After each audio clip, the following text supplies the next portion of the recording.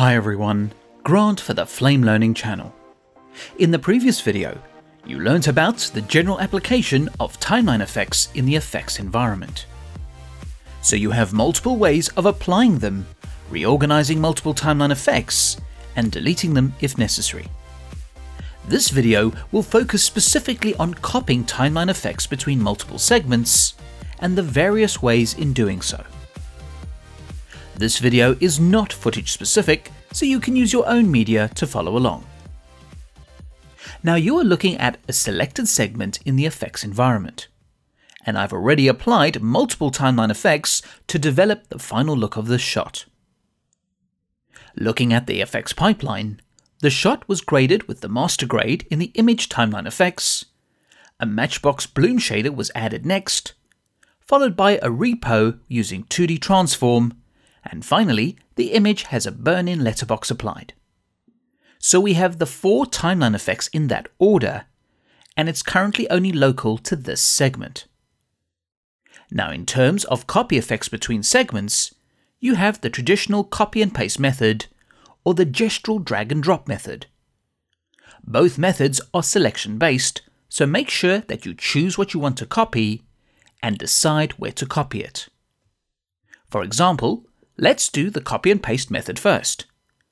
So select or multi-select the timeline effects you wish to copy. This can be done by either clicking the timeline effects in the effects pipeline or in the storyboard thumbnail. You can use Control to perform a multi-selection. Now either using the contextual menu or pressing Ctrl+C, you can copy the selection. Next, you select or multi-select the thumbnails with Control and paste the timeline effects either with the contextual menu or press Alt-V. Now with the timeline effects applied to the selected segment, you can leave it as it is or select a timeline effects and make an adjustment. So we'll adjust this 2D transform to show more of the top of the frame. Now let's look at the drag and drop method, as it is slightly different to copy and paste. Once again, I go back to the original segment with the timeline effects. Now let's say you have other shots that you want to apply the same look. So keeping the shot still selected, use either Ctrl or Shift to select the thumbnails in the storyboard. So the yellow outline is your primary selection and the orange outline is the secondary selection. As an extra tip, you can use filtering, sorting, and searching to isolate the specific shots you want to affect. These tools are covered in greater depth in previous videos. Now select one or multiple timeline effects in the effects pipeline or the storyboard thumbnail. To copy the selected timeline effects in a gestural way, just drag them off the effects bar or the storyboard thumbnail and drop them onto the secondary selection. You can now tweak each shot or leave them as they are.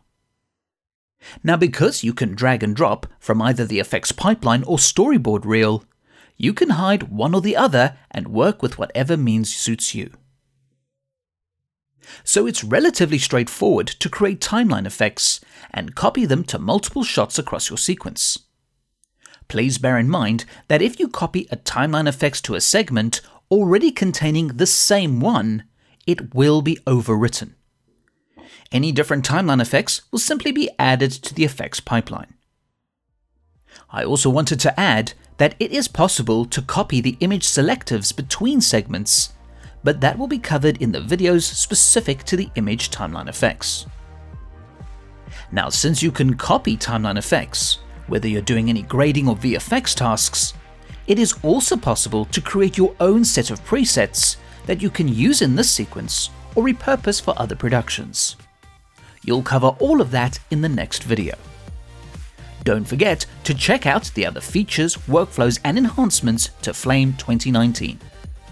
Comments, feedback, and suggestions are always welcome and appreciated. Please subscribe to the Flame Learning channel for future videos, and thanks for watching.